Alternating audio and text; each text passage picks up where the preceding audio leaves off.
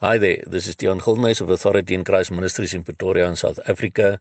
It is Sunday, the 26th of September 2021, and the verses which the Lord laid upon my heart to share with you all today come from James 4, verse 4 to 8, which read, Ye adulterers and adulteresses, know ye not that the friendship of the world is enmity with God?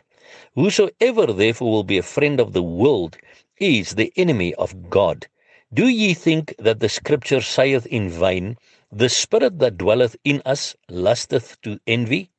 But he giveth more grace.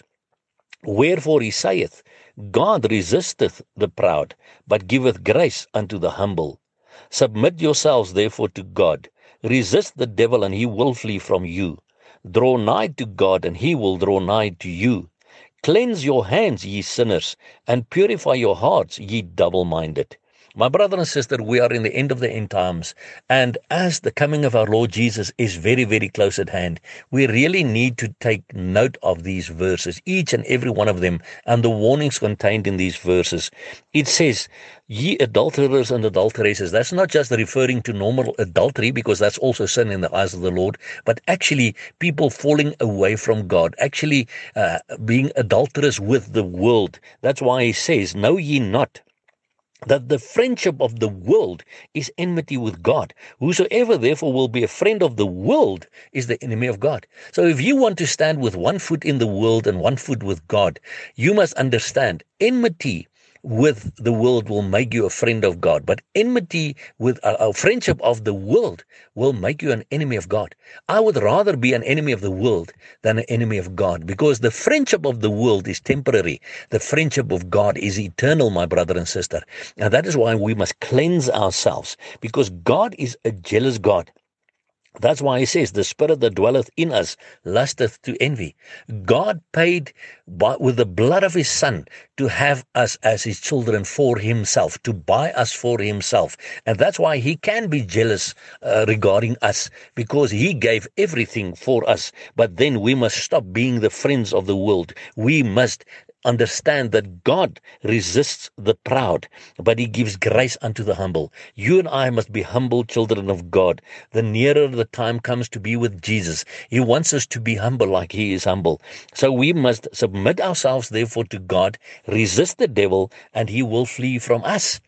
How do we submit ourselves to God? By giving our lives to the Lord, by living according to his word, studying his Bible, spending time in prayer with him, submitting everything I have to him, giving my life, my marriage, my finances, my children, my everything to God, submitting it to him, becoming obedient to him and his word in everything, and then resisting the devil. You see, we cannot just leave the devil alone and then he will leave us alone. No, we must resist the devil and he will flee from us, because we are children of God with authority. Draw nigh to God, and he will draw nigh to you. Cleanse your hands, ye sinners, and purify your hearts, ye double-minded.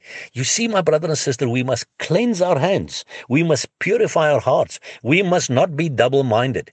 We cannot stand with one foot in the world and one foot with God. This is a decision we must make. And, the closer we get to God, drawing nigh to God, he will draw nigh to us. He will come closer to us. He will teach us more about himself. And then we can walk in the authority and live in the authority that he gives us to resist the devil. But the thing is here, we must understand, we must make a decision. Whose friend do you want to be, and who do you want to draw nigh to? Do you want to get closer to the world and be the friend of the world, or do you want to draw closer to God and be a friend of God? Because remember, one is temporary, the other one is eternal. And we know the coming of our Lord Jesus is very close at hand, so we keep on crying out, Maranatha, come Lord Jesus. And remember, Jesus Christ still loves you immensely. Blessing.